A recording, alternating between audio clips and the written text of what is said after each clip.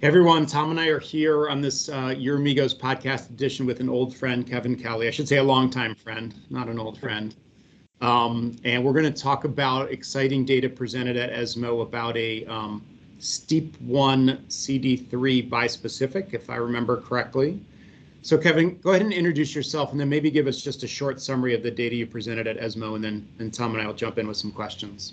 All right. Well, I appreciate you and Tom inviting me on this podcast here. I'm a chair of medical oncology at Thomas Jefferson University in Philadelphia and associate director of clinical research, also in the cancer center here, and have been involved with this new drug called xaluritamig, or AMG 509. This was a phase 1 study, dose escalation study in patients with hormone refractory prostate cancer. For those who don't know STEAP1 is a cell surface antigen that's highly expressed in prostate cancer, and it's not really minimally expressed on normal tissue. So it's really highly sensitive for prostate cancer. A lot of people ask me the difference between that and PSMA. It's more homogeneous uptake throughout the tumor than PSMA, and is more highly expressed than PSMA in prostate tumors. So there's difference there, but it doesn't have the off-target side effects because PSMA is expressed in other tissues. STEAP1 is not really. So that's one of the big difference of the target here, which is important. But as you said, xaluritamig is what we call an XmAb, a 2+1 design, which is really increases sensitivity and specificity for the drug itself. So this was phase 1 where we actually did 12 different dose escalation schemas there. And we found out that you really have to start at a low dose and do step dosing all the way up. So we went from 0.1, and the fourth dose that we actually give was 1.5 on a weekly basis. And Kevin, just to interrupt for a sec, that stepwise dosing, that's to prevent cytokine release or other similar side effects, is that? Yeah. I mean, we went. It was very interesting. We went from 0.1 to 0.3, and 0.3 was a dose-limiting toxicity. If we just gave 0.3 as first dose, and CRS was the dose-limiting toxicity at that way. So we actually gave pre-medications before it, then went from 0.1, 0.3 to 1 to 1.5 with pre-medications. We did not see any further grade 3 or 4 CRS. Now, there's generalized low-grade CRS that we did see that was controlled with steroids and also tocilizumab if needed. And what symptoms are there for cytokine release syndrome? What does that look like from a patient perspective? Yeah, fever was the number one thing that we felt. Fevers and chills is the main thing. We did see a little bit of hypotension, but one of the things that we do before we give this is we hold all hypertensive medications. We're dealing with the elderly population; they're on medicines, and most of these patients were really dehydrated, so really hydrated beforehand. And once we did that, hypertension was not really a problem. We had maybe one patient with hypoxia, and that's it. Will you tell me, you got into a phase 1 in prostate cancer is a bit unusual because it's hard, it's a harder population. It's hard to know what's going on with measurable disease with the cancer. What's the rationale for prostate cancer with this drug, and what other cancers might it be active in? Yeah, there's two of them really. STEAP1 is really highly expressed in prostate cancer. If you look across the expression, it's a red flag in prostate cancer. The other one is Ewing sarcoma. And this is a very high expressed STEAP1 in Ewing sarcoma. So that's going to probably be the next disease they'll tackle. And Kevin, it sounds like this, to Tom's point, is pretty cumbersome, right? You had a lot of dosing, the stepwise dosing, you're dealing with an elderly population, and the patients were admitted, is that right? Correct. The first dose was for 48 hours. Second, third, fourth, and fourth dose was 24 hours in the hospital. We're now moving this to an outpatient regimen. And we're trying to, because we really need to make sure we can get this as an outpatient, give it safely. And William, how exactly does the bispecific work? Because we hear a lot about the word bispecific, and it's a CD3 bispecific. How does that engage with the wider immune system? Yeah, again, it's that this is a construct of STEAP and CD3. So the CD3s are on the T cells and attract that T cells and engages them. What's unique about this bispecific is that two Fc arms are actually STEAP oriented, so they both have to bind to the cell surface, and they have the increased specificity to the cell surface because of this dual binding. So essentially, you're bringing T cells, activated T cells via CD3 targeted to prostate cancer. Immune therapy's not had a great track record, or I guess the Dendrium folks might say Cypionucel-T was active, but it's not had a great track record in prostate cancer. Why did you think that this would be different? Well, initially we didn't. I think that it was a novel target. Previously they had an ADC with STEAP1, which showed some activity and showed some targeting. So that was the initial premises for this, but there was a lot of toxicity associated with it. This was initially a very small trial until we saw responses even in the first cohort, which was actually very interesting. Should we talk about that now? Oh, you go, Ryan.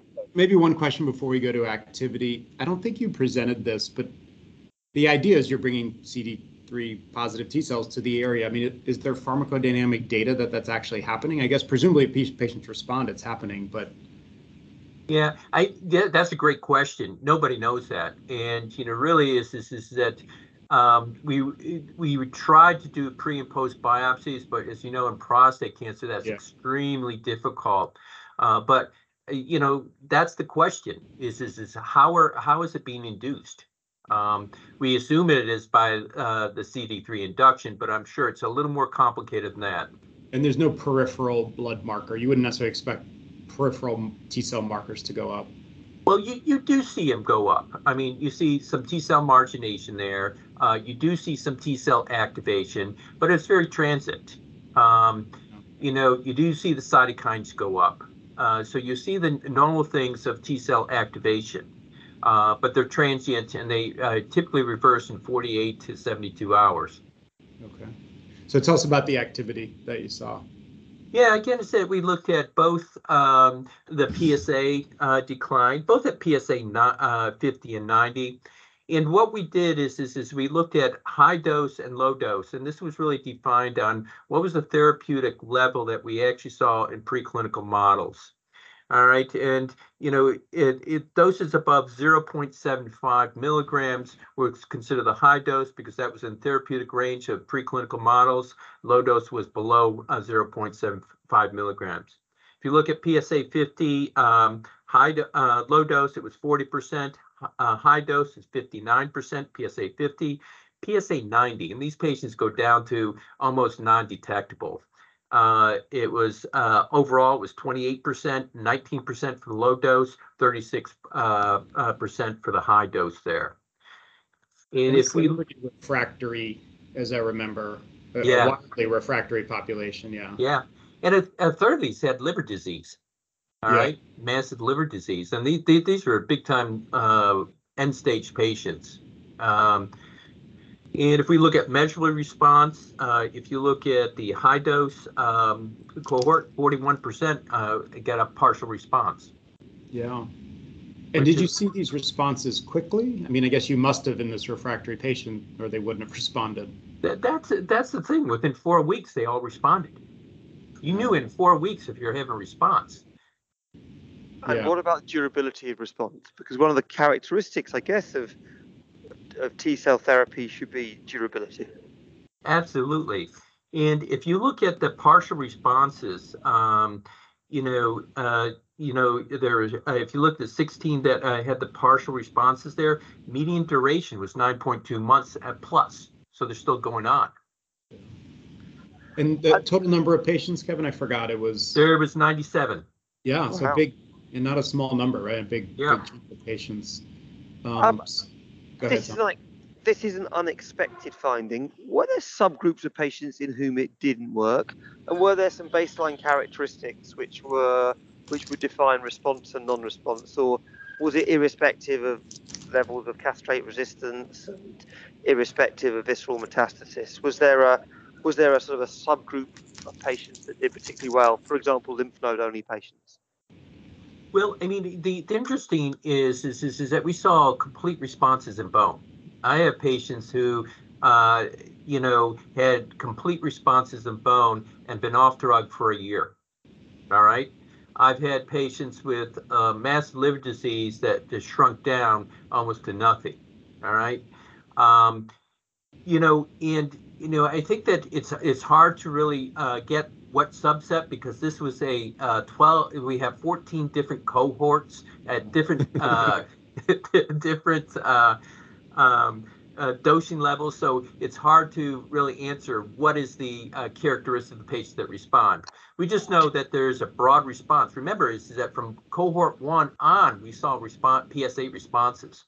But you saw responses in visceral disease, not just node only or low volume disease. We had significant liver regression. This is actually very active in liver disease, which is one of the things that we should really think about might be utilized there.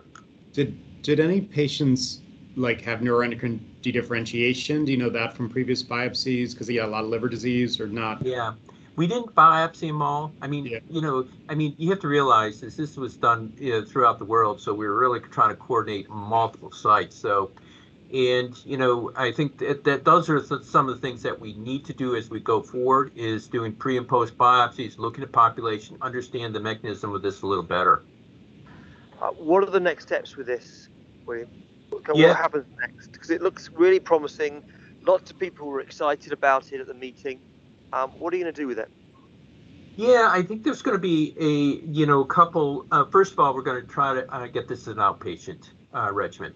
All right. I think that really needs to try to do that. There's some plans on the books to do that.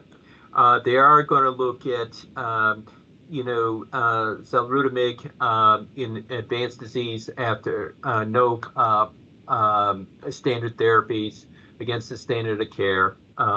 They're going to actually move it up earlier into more hormone-sensitive settings. They're also thinking about even moving it up further. Therapies like this, they should technically work very well in biochemical recurrence. All right. So they're thinking of the full spectrum. Are these randomized trials, or are these still more phase 2 trials to find the right place and the right formulation? They're planning probably in the next 12 months to go in randomized trials. Goodness. I mean, you almost think, given its activity sort of in an advanced setting, like a big single arm could lead to some sort of accelerated approval. I mean, I don't want to give any regulatory advice in this podcast, but you're talking about high response rates in liver disease, right? Post chemo, I assume most of these patients had chemo.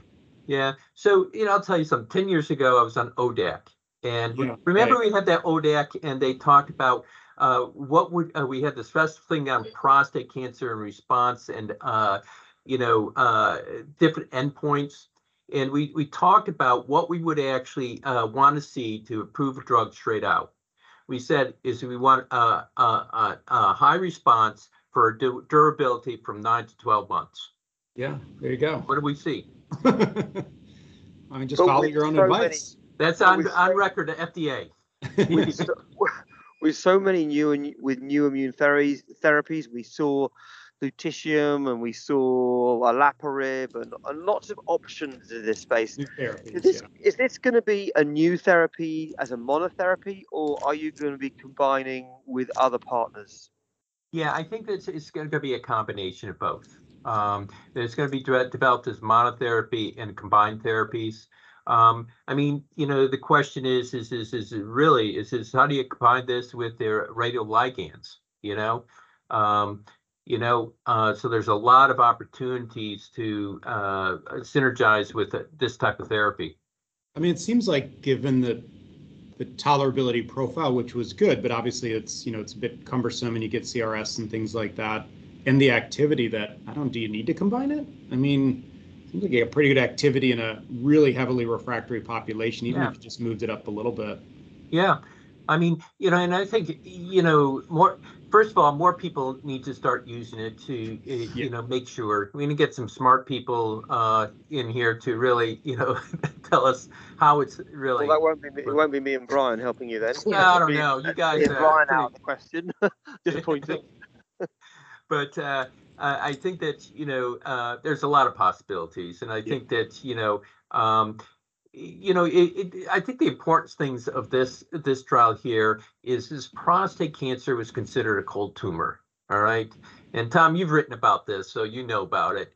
And, what this shows is that prostate T cells can be activated in prostate cancer. So it really, we can actually think about how we actually can do immunotherapy in prostate cancer, which, I think a lot of the other trials were not as encouraging. Yeah, I mean, we saw 2 negative phase 3s at ESMO. Right. We treated a lot of patients with prostate immune therapy with relatively little benefit. These data notwithstanding. And just last question for me, and again, congrats on the data. Is I think we were talking before we started recording. There've been some PSMA-based bispecifics, right, or CD3 or BiTEs, and those haven't succeeded, or I just don't know the data. Yeah. I mean, they haven't been as active as they hoped. I mean, there's a little more toxicity associated with them, but they haven't seen the clinical activity as such as the xaluritamig. And just a target difference? That's the only difference, right? It's a target difference, but there could be more complicated reasons why. I think that time will tell, and we just have to understand, make sure what is the exact mechanism. Well, it looks like immunotherapy. Are there other things at play here? Yeah.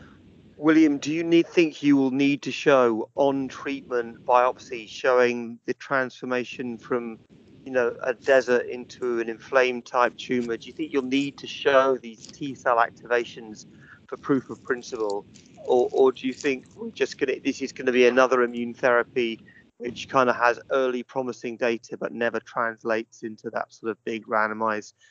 Because the story of immune therapy in prostate cancer with HIP-T. He's such a pessimist. I'm sorry. Well, maybe it might be a late at night thing. It might be a post-ESMO late at night thing, William. I don't know. But do you think? I mean, is it crucial to show those sequential? Because I agree with you.